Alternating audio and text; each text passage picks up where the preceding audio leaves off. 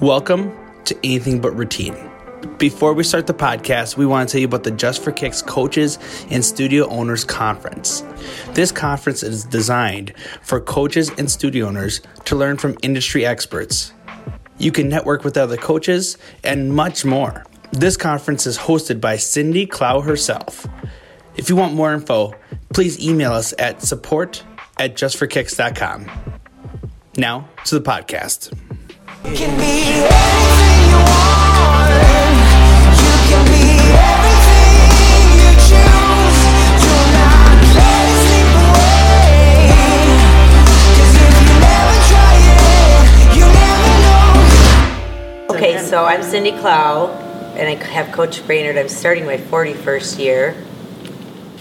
And I'm Leslie Swigum, and I coach at Wayzata, and I'm starting my 43rd year coaching.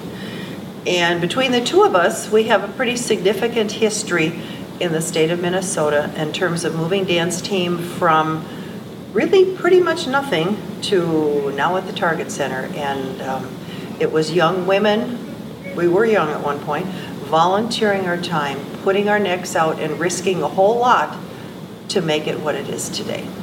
Right, a lot of risks. I think we were so young that we had no idea what we were taking on and the liability that we were taking on. Right. Because at the time, I don't think we even thought of liability insurance or anything such as that. We were smart enough to form an association, and we had an attorney draw all of that up. And one of our board members, her name was Georgia Amdahl. Her husband was an attorney, and he wrote up our articles of incorporation or all of the significant legal things we needed to do. But just to step back a little bit, I think the first competition that was ever held was in 1976 at Anoka High School. There could have been one in 75, we're not quite sure. Yeah. But we know there was one in 76, and it was run by Marilee Gustafson, who was the coach at that time at Anoka. And back then, if you won state, you ran state. And so it was like, yay, we won, but no way. Now we have to run the state competition. And I went to that state competition and I was a senior that year at Brainerd High School, and my AD asked if a teacher would take us down, and her name was Colleen Carter, and she took us to watch that. And I watched my first state competition at Anoka High School, and I fell in love. I mean, I had not seen a dance team, and that was the first time. And they asked about 8 kids from our school because they were wanting to get one going. So they brought kids from different factions, and at the time I was a twirler. There was a person that was on the drill teamy Palm Squad, and there was a person that danced ballet. So they brought some different people to try to get the interest going. So that was my first experience that I watched it back in 76. Mm-hmm. And then after that, I think it went to Richfield for a year, and we're thinking the next year it went to Osseo Junior High. Mm-hmm. And then the next year, you ran it, right? Right, because we won our first state tournament in 1978. And then, like Cindy said, when you won, you were in charge of it the next year. So it was kind of a mixed bag, yay, joy, but oh my. And so the next year, because it had grown significantly, even in just those couple of years, we had a AA division at Wayzata High School and a single A division at Annandale High School. We split it up, and then the finals were all at Wayzata High School, and the gym was just packed. And that year in 79, when we hosted it at Wayzata, we didn't win, and I was kind of joyful about that because it was so much work. Because remember, this is all before email. It was before cell phones. Everything, all communication had to be done by mail. And so there wasn't a quick turnaround on information. You weren't ever sure exactly how to contact people because we weren't part of the high school league, so there was no easy way to access even who the coaches were at the different state tournaments, or at the different high schools. So it was kind of crazy what we did. And there were some different invitationals that we could attend as well. And for those that weren't around back then, when you went to an invitational, there were no trained judges. So you would bring your team, and you would judge all the other teams except your own that day. So to try to get your kids organized, but you're judging everybody else, really having no idea what you were doing. And then every time you went somewhere, whoever was hosting it, they developed their own score sheet. So you never knew what the score sheet was going to look like. You didn't know who was going to judge you because it was all random coaches. So it was kind of, it was something. you just didn't know. And I think today people have no idea the evolution of what has occurred. And she's right with the judging sheet. I remember sitting up judging and not knowing what my kids were doing, my team. And at the time, we didn't have assistants very much either. No, it was just one us. coach because they would hardly ever pay for anything. And my salary the first year was $200. Mine was $250 in Wayzata. wow. It was Yeah. a step up. Yeah. Yeah, so you weren't getting paid. And then I remember some of the big things at that time were the St. Paul Winter Carnival competition was big. That was really big. And then the Aquatennial was really big. So there were, and the season, now we have seasons. We have fall season and we have winter season. And people think they're long. And back then there was no season. My dance season never ends had a whole different meaning because it never ended. Pretty much, I remember one year the Aquatennial was in March, and then right away you start preparing for the next year, and you did parades in the summer. We sometimes did 3 or 4 parades, and then you were expected to dance at the football games. And so it just didn't end. It was a year-round thing, and that salary of $200 covered that whole year. So obviously you weren't doing it for the money. But No. Now, the year that Minnesota Association of Dance Teams formed, it was just called MAD in the beginning. And that's because we were dance lines at the time. And then it changed to dance team in 95, I think believe. so. In 95. And in the beginning, we held a meeting, and it was at Minnetonka High School, the first meeting. And it was in, I believe, late August. Late August. And it was in 1980, correct? Yep. And a group of us got together, and we still have that original letter, and I think it was about 12, maybe less than that. Something like Yeah, that. 10 people, and I know it was Leslie and I, and a group, I can't even remember, Joelle Burns, I can't think who else all was there, Sue Patno, maybe, Yeah. she might have been there. and a coach from Minnetonka, because it was held at Minnetonka. But we decided to form the Minnesota Association of Dance Teams on one morning on a Saturday. And I remember we went to Perkins afterwards. Yes, we but did. Yeah. So it was, and at that time, one of the things I remember, and I was thinking it was because I was up in Brainerd, but she said she felt the same way too, that you never knew what was happening. There was no such thing as long-range planning for your season or being organized, because you would just get something in the mail and go, oh, Fridley's having a competition. I think we're going to go. And you would find out about it a month before. You couldn't plan ahead because you didn't know who was holding one. And there were very fewer events to go to. They weren't all the time. And some of the things that have changed, like conference and sections, and Yeah, none of that. there was none of that. I was thinking yesterday when I was reading the accolades of all our staff, how exciting it is that our kids can now win all conference and win, different awards, because back then there was no conference dance for sure, and no respect. So, okay, what else should we talk about?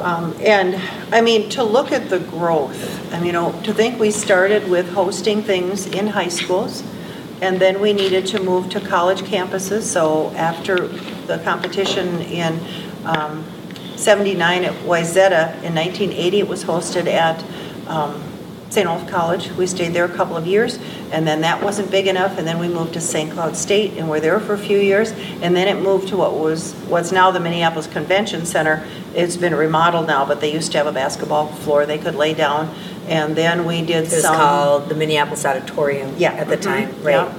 And then we moved to St. Paul when it was the St. Paul Civic Center, which is now the Excel Center, and we've done things at Williams Arena, and it kind of bounced Oh, yeah, around. State was at Williams Arena for a while. Yeah, for a while. And the high school league did not plan any of those. We were not part of them. Title IX was just beginning at this point, so women's sports were starting, and those of us that were part of the board, Cindy served for a really long time on the board, I don't know how many years. 12 years. And I've served 34, and at the beginning we thought, well, we need to get with the State High School League, but they didn't want to even hear about us because they considered us kind of fluff, not a sport, and so we asked early on, and they said, no, we don't have time for that, so we did it all ourselves. So we were renting out the Minneapolis Convention Center, Minneapolis Auditorium. We were renting out the St. Paul Civic Center, and this is a group of, at that point, there were 12 people on the board. And we were running this big tournament. Yeah, and plus coaching. Plus coaching. Yeah. I can remember one year, I was in charge of judges and their food, and we didn't have a big budget. So I remember hauling coolers with their beverages and everything because we didn't want to pay the cost at whatever arena we were in. And coaching too, and having to haul the food and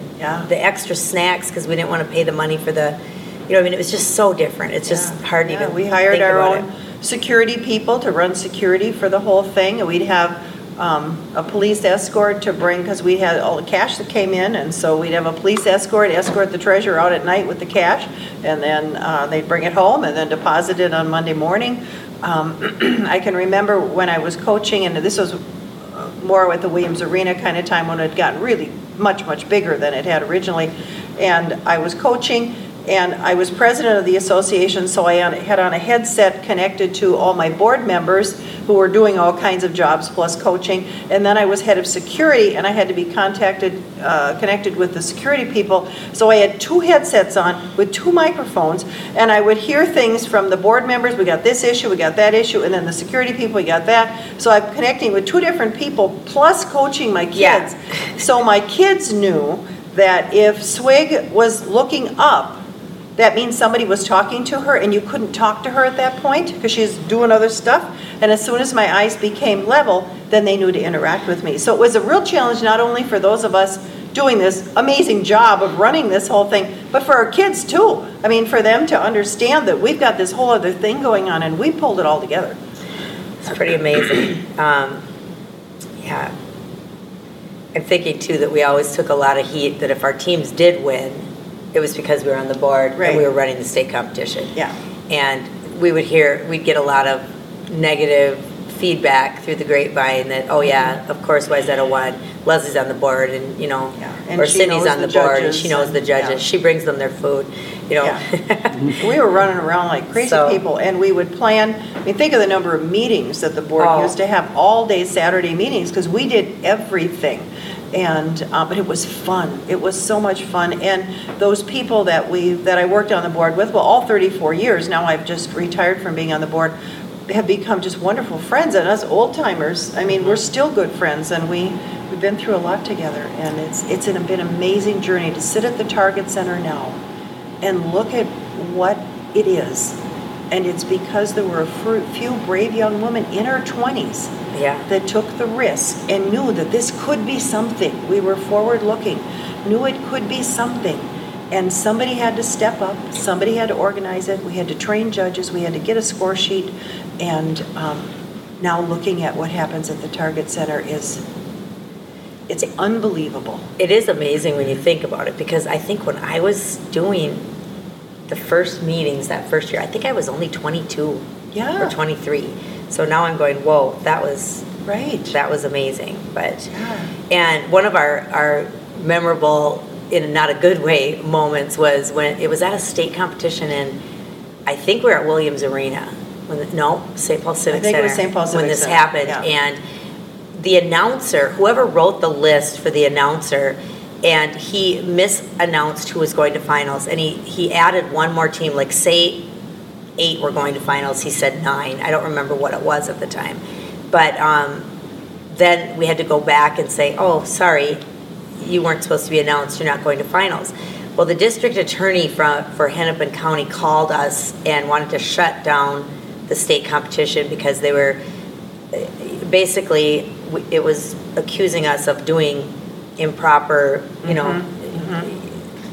that was the farthest thing from the truth.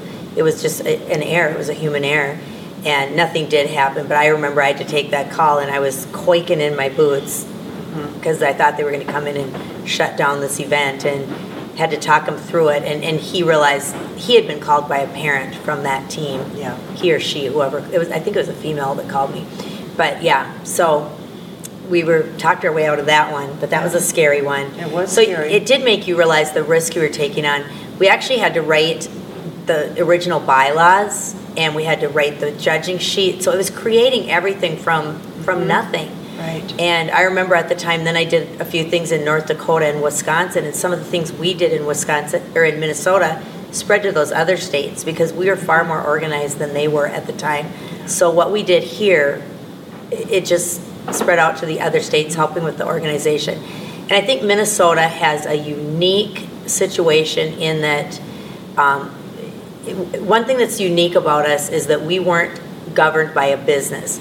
In a lot of the other states, businesses took over their state competition.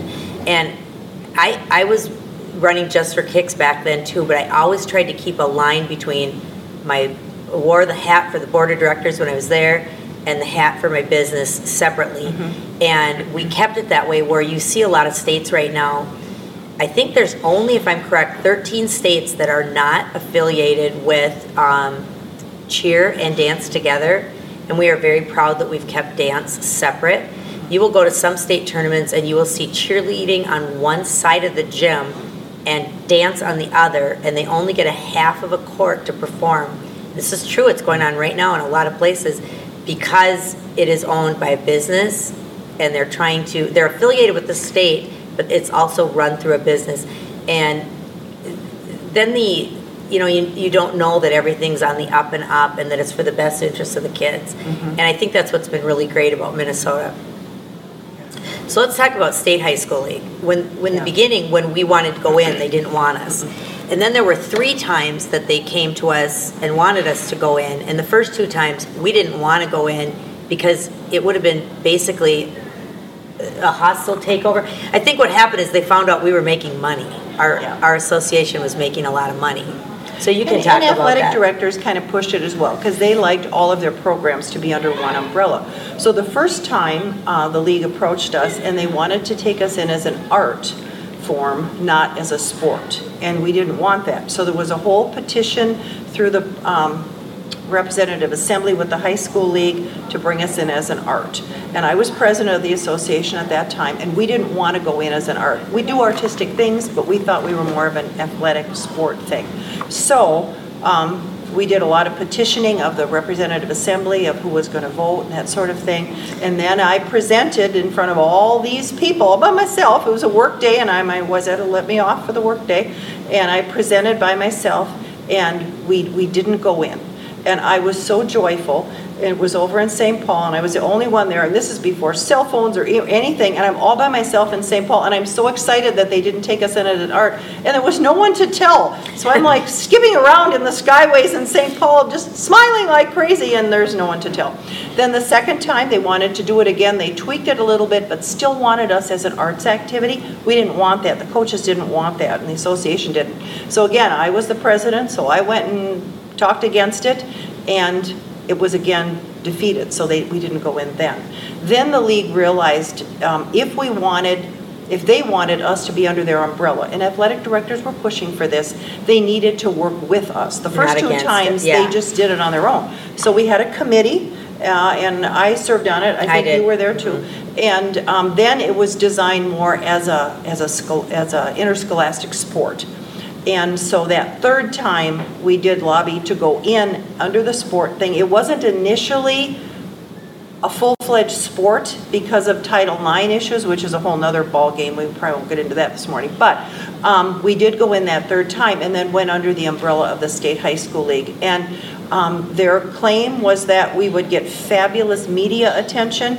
We would get good newspaper coverage in the sports section. There were all of these promises that were made. I think we're still on that journey of getting the sports recognition that we need. And to be treated as a sport, I think it's better. It's way better than it used to be. Way better. It didn't happen right away. No, I think we went in and during that time, I remember people still being unsure if we wanted to go in. And finally, as a board, we were like, we either pull together and go in, or it's going to be like a hostile takeover, and we'll get nothing that we want. Right. So we did all pull together and make a decision. We have to do this, but we have to do it to try to save some of what we want and the integrity of our sport. And at that time, I remember going to a meeting. I bet you were at this too, and it was at the league, and it was dance studio owners. Oh yeah. Basically against dance team coaches, and it was very, very heated, and it was a lot of people in that boardroom. I bet there were 50 studios, because I think they felt if dance team went into the high school league, it would ruin their businesses. So we had to come up with a proposal or a method that was in the original bylaws that would say, okay, you can still dance at your dance studio if you go into the league, but you can't compete during the competitive season. I feel that was the kind of the decision that was made. But even at that point, I remember our local studio in Brainerd having a clipboard with like signatures to try to be against the state high school league. So it was really a hot topic all over the state. Topic. It was very divided a lot of friendships and things. But finally it did go in, and that board, that meetings that we held, I think people have no idea, because I remember turning in my mileage voucher and it was over 3,000 miles driven for those meetings. So, at about 240 miles to Minneapolis from where I'm at, or round trip, that was a lot of miles driven to go meet on these various things. There was a lot of work, and there were people on both sides of the issue. Once we did go in, other sports their rules are by a national federation. Well, dance team doesn't have that. So we needed to develop our own rules book for Minnesota dance team, and I was on that original committee that sat down at the league office and drafted the rules book. And it's expanded now, but some of the first basic things that I helped write are still in there. And a judge helped as well, and it was collaborative, working together, trying to make it the best it could be for kids, and athletic directors had to approve it, but the rules book then has been expanded on. It was quite thin originally, but then it's expanded, and so it's been fun to be, it was fun to be on the ground floor back in the late 70s, early 80s, and still fun to be involved, as we are, still all these years later, in making the best program possible for high school kids. They learn so much more than dance. Dance is kind of the added bonus, but they learn so much about life and how to manage time and how to be dedicated to something and to work hard. And no matter whether your program is real successful competing or not, the kids still get an amazing experience from just being part of it, being part of this whole wonderful world. Absolutely. Yeah. Oh, I second that. Something. And I feel Minnesota dance, compared to every other state, is just in a league of its own. I really do feel that way. And our college teams as well. And I think one of the differences is partly like at camp even, our coaches share.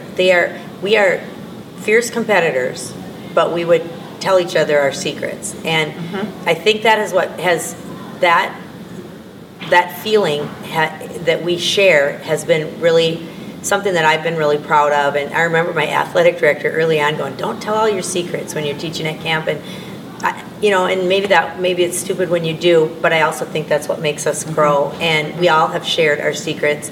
And we'll have coaches classes here at camp where people are telling what they do and helping each other, and it's made us all get stronger. And I've had coaches come in from other states to this camp, and they're like, "It's not like that in our state. It's not like it. People don't share." So I'm kind of I'm proud of that, and I'm proud that you lead by example with all the younger coaches. And I feel like that's one of the neat things about being in it for the long haul is you see a whole different side of it. At first, it was all about winning. It was all about you just see it from totally a different side. And now I see it more for mentoring and how can I help a younger person stay in the game. And there's so much pressure on coaches from parents, from school districts, and I talk to young coaches that are being eaten alive by the booster clubs or whatever, and I feel like that's one of the neat things about being in it for the long haul is you can go, okay, try this, try that, do this, and give them some strength to have a backbone to stand up and stand up and be counted for in their community and not let kids walk all over them, because kids need leadership. And like Leslie was saying, the great things about being on dance team are far greater than winning a trophy. It's all the things they learn, and it's neat when you're at this point to see all your kids that have gone through your program, your team members, your athletes and see what they're doing now with their lives and how far they've come. It's just amazing. And I remember I had a kid studying at college for her finals, and it was in a career that was quite a difficult, getting her doctor.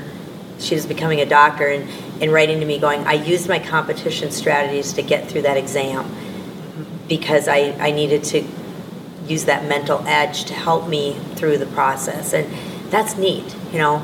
Oh, I have that all the time. Yeah, very neat to hear. So exactly.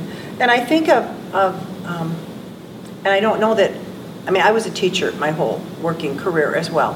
And I always thought of the gym as just a different classroom.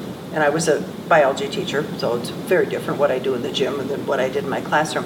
But I think if you look upon your coaching as being a teacher as well, you're teaching all kinds of things and mentoring those kids. And it's just a different kind of classroom that you're in. And I think that that helps to view it that way. And then you can see the impact on the kids, I think, too, if you view it that way. okay, so what else did What do we you cover? think? I don't know. What, We could do another day, like we could do tomorrow morning of this as well if you guys want. Oh. If you guys think of something, like we could even just plan on doing it and then. sure, we can think if there's We can anything think if there's else. anything. I I mean, think we there's so covered many a lot. things to talk about. Yeah. But I think Oh, we yeah. hit The high the point. major historical things, Yeah, don't you? yeah. It's really neat to hear though. Really, really neat. Can you to tell hear. we're a little passionate about this? yeah. And what I love, so like Cindy and you are on such different like you're a teacher, she's a businesswoman. Like it's such a Yeah. different. It's Yeah, so it's such right. a unique. Our lives are very different in terms of what we've done. Yeah. But yeah, see, I think of her as a teacher as well. Yeah. You know, Yeah. even though, I am you a know, teacher. even though you have to do the business stuff. Yeah. But The one thing I didn't talk about, I feel like I learned so much from being on the board, from Yes. all of you. yes, Like I remember, is this still filming? Yep. Okay. So I feel like I grew so much being on that board. I remember when I was young, things would come up that I hadn't even heard of or Sure. or experienced. All of us probably. And I just feel like being with those 12 women from different backgrounds, everyone added something. And I put in a lot of time and a lot of volunteering, but anything you do like that comes back to you because I learned so much, just about everything. I remember the first time being involved with parliamentary procedure because we felt our meetings weren't effective enough, so we went to that, and I was like, whoa, I had never experienced that. And it was great. And just even writing the articles of incorporation or the handbook or the bylaws, and we had to proof them, and we had to, go back to the drawing board and change them, and then reviewing score sheets. Something we should talk a little bit about because I feel like one of the things that happens is somebody will go, I think we need to try this on the score sheet, and we want to go, did that, 1985, been there, done that, it didn't work, and you don't want to be that way, but Yeah. how many score sheets do you think we've been through? oh gosh, I don't know. I need to, I mean, I've kept, since that first, I've been on the board since the very first meeting until I just retired from that. So as I did that, and of course back in 1980, I didn't know how long I would do any of this. We didn't know what we were doing. I have notebooks with every correspondence that came out from the association, every agenda, every meeting minutes, every letter we got from somebody else, any thank you note from whatever, and they're all chronological in notebooks. And you Probably can color imagine- coded. well, and there's a lot of stuff, and they're all, there's a lot of notebooks, and MADT now has a storage room that we rent, storage unit, and they're all in there in chronological order, so you can look back at what was going on in 1984 in the association and then the dance team world of Minnesota, and it's all in there in one place. And again, that was before electronics. There was no computers hardly. I mean, everything we did was typed and whatever. Yeah. But so it's all in there, and it would take some effort to go back and find all the score sheets, but I documented everything from that first meeting in 1980 at Minnetonka High School up until my last board meeting, and actually I'm still going to go to the one this coming August because I'm still serving as treasurer to end up the fiscal year, but it's all there. And so again, when I started, I don't know, I guess I'm just kind of anal about stuff like that, so I thought somebody better keep track, and it was me. And so History of all score this, sheets. but yeah, I mean, because that just even an example that you remember stuff that personally happened to you, of course. And one year, I believe the year was 1987.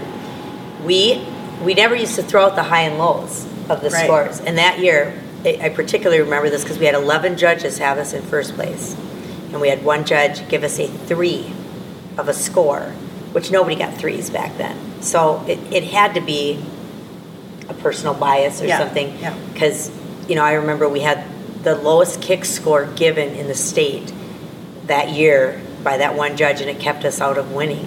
But 11 judges had us winning.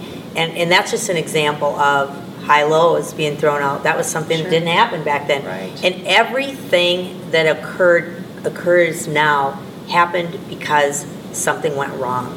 Yeah. Like The all whole of the ranking system is for that reason. yeah, the ranking system is like that, and I had judged in another state in Iowa, and they had that same issue where a team got denied going to finals because one judge goofed up, and I remember coming home going, whoa, we've got to make sure that we're not doing that. And a lot of the things like two-sided competitions, nobody ever thought of that before. I saw that in Illinois and came back and go, we got to try this. It's just sometimes things that are outside the box that you don't even think of. And people were very resistant to that. Oh, at first. yeah. How is that Yeah, going to that's work? never gonna work. Oh, no way. But And that's something actually that's never going to work. We heard a lot. yes. And We tried it anyway. but sometimes we would try it anyway. Yeah. And I remember things like conference meets. My AD was actually, my athletic director was actually way before his time in terms of wanting dance team to be something. And back when I first coached, I had my superintendent, my athletic director, and my principal sitting up in the stands. And that's very unusual. Very Back in unusual. that day. And I feel Even today, that's even unusual. today. Well, I feel I had more support back then sometimes than now, but I needed it, you know. And I have good support, but it Yeah. hasn't always been that way. No, and many places, many towns don't have that. And I think sometimes their backing helped us, me be more proactive, knowing that I had that support. And that's a neat thing, Yeah. where some programs don't have that. But the journey of how we've been judged is just kind of crazy. Like we said, we initially judged each other at meets, which was, whoa, really crazy. Talk about a shot in the dark in terms of what could happen. And then, this is not chronological, but for a while, we had I know what you're going to say. judges assigned certain Categories. So there would be a judge that would just judge formations. There'd be a judge that would be on the side of the gym and just judge things from the side. The floor judge. The Yeah. floor judge. Yeah. We had a uniform judge. So An inspection. This is when it was just in kick and it was inspection, and you get your whole team lined up, and they would look at each kid and they'd stand back and make sure all the skirts were at the same level, and then you would get a score based on not the cuteness factor or whatever, but that it was all the same. The And it same, looked the uniformity. same. It was Yeah. uniformity. And then the floor judge was checking to see if your lines were straight. Mm-hmm. But we had come up with that concept as a board to have, okay, one judge judges kicks, one formations, like she was Yeah. saying. But the bad thing there was if that person had not a good opinion, you weren't getting 11 opinions or, Right. or Just whatever. one person giving you a person. judge, or And we used to score. have more judges than they have now, Yeah. I feel. Yeah. But probably we needed them.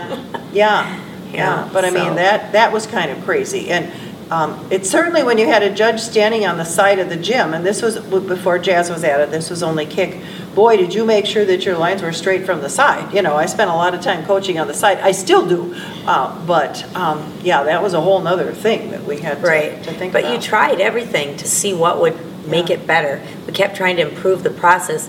Sometimes you took a step back and then had to go, oh, well, great idea, but that didn't work. So it was all just, it evolved. Mm-hmm. It was a process that started from really nowhere, and then it just kept getting better and better. And our score sheet that we just had revised this year is pretty amazing. Yeah, you it know. looks wonderful.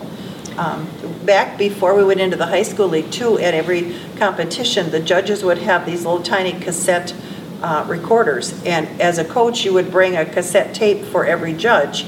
And then when it was your turn to compete, they would pop the cassette in. And then while you were dancing, they would talk through the dance. The girl on third from the end did this, and this looks good, and da-da-da-da-da. And then they would score you, and then you would get back like 7 Yeah, you'd get all these tapes back, a box of them. with your score sheets. And then as a coach, the music's in the background, so you know exactly where in the dance they were talking about. Whereas if it's just on paper, you're not exactly sure when they saw what. But with the tapes, so great. then we would sit and listen to them and you know, okay, now here's where this judge saw that wasn't so good. This judge really, you know, and so it was awesome to get that kind of feedback. We don't get that anymore. No, I loved that. I did too. I did. It was great. I didn't love running a competition that had it because it was No. so hard to Keeping track of all orchestrate. that. You had to have all these little kind of Walkman recorders, and they Yeah. all had to work, and they all had to have batteries, and then you had to have lines of cassette tapes. Yeah, and, in boxes and yeah. Yeah, oh, that was different. But it So. was effective in terms of giving us good feedback. Something else that we haven't talked about is just the evolution of even choreography and when you mentioned cassette tapes, that's what made me think of it, because when I first started coaching, editing music, I think we were one of the first teams to start editing music with the wows and pows in it. The sound effect the things. sound effects and the edited where you put two songs together. Because seriously, when we first started, if a song was too slow, you couldn't use it. If it was too fast, you couldn't use it. We had no such thing as speed control. We were using records. And I can remember performing with this record that skipped. Oh, and me too. Then you had to, okay, girls, take it back. We'll try it again. You'd put a piece of gum with a nickel on it to weigh down the arm of to hold Record player? The record player. So if it was scratched, it would work. And I know that sounds crazy, but the first year we did edited music, I had to go to I live in Brainerd, so of course it was the Fisherman Radio, and we went there and edited our music, and it was on reel to reel. And I can remember it going whoa, whoa, whoa, like between where you're trying to find that 8-count break, and we'd take a Sharpie marker and you'd make it on the tape where the 8-count break was, and they would actually cut it with a blade and then piece those two ends of the music together. That's where cut and paste Came from.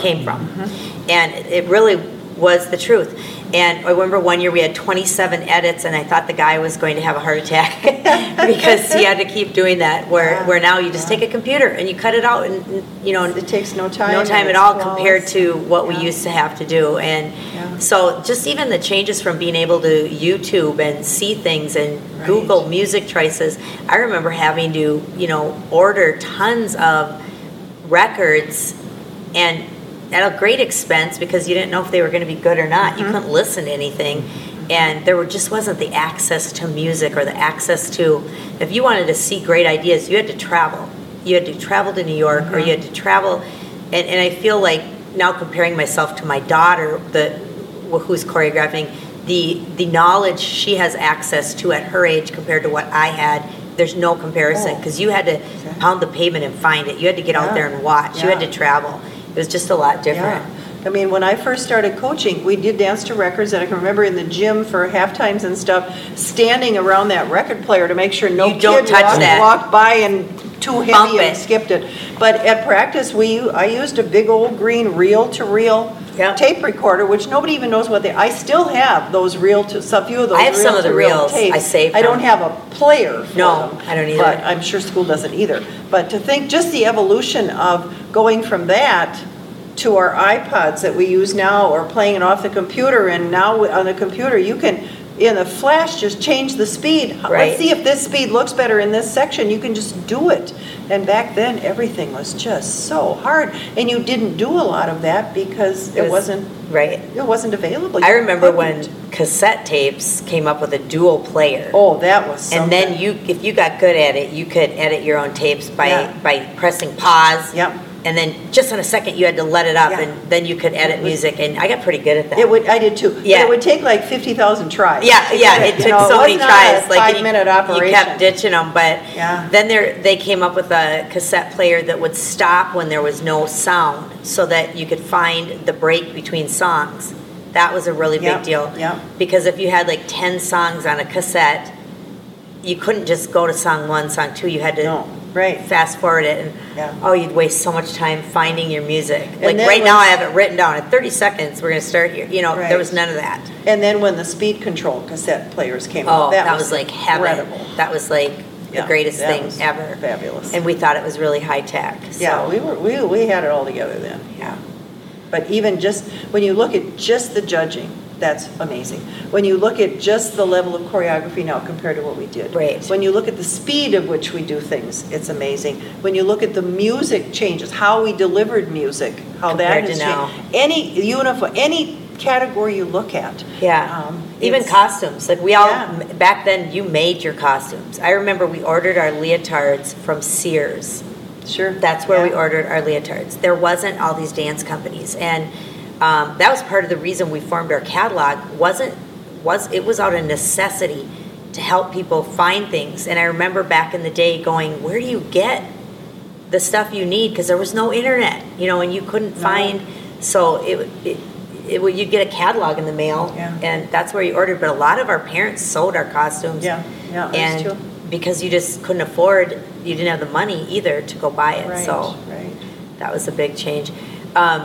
Boy, we sound old, don't we? I know, and I don't feel old, No, I believe it or don't not. either. I I feel don't young. either. I feel excited still about what I do. The Yeah. starting over every year is what I love, it's and the trying to do best. it bigger and better. Yeah. One of With my new kids and yeah, it's just new awesome. families. Yeah. One of my funny stories is I'd been to California, and my team had gone to nationals out there, which was that'd be another whole topic. But I came home with a great move, because in Minnesota, everybody had only done hands like this or like this. We called these park hands at the time. They were named after Park Center, because they always did their thumbs. Then there was blades, and there were fists.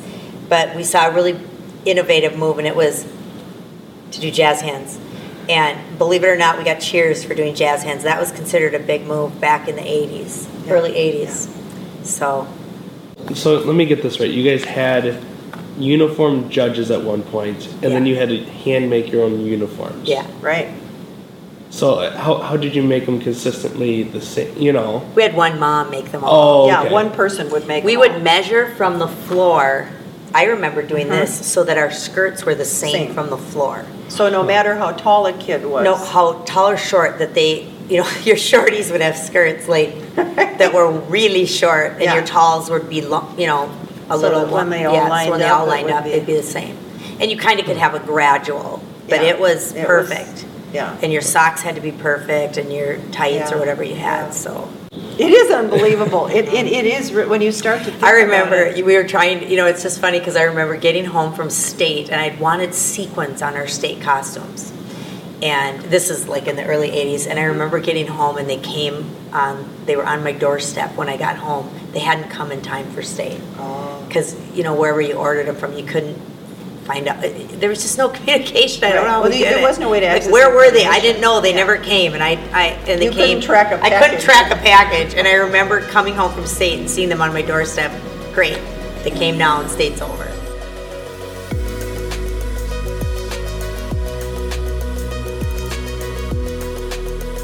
Thanks for listening to Anything But Routine. If you like the podcast, subscribe and give us a rating.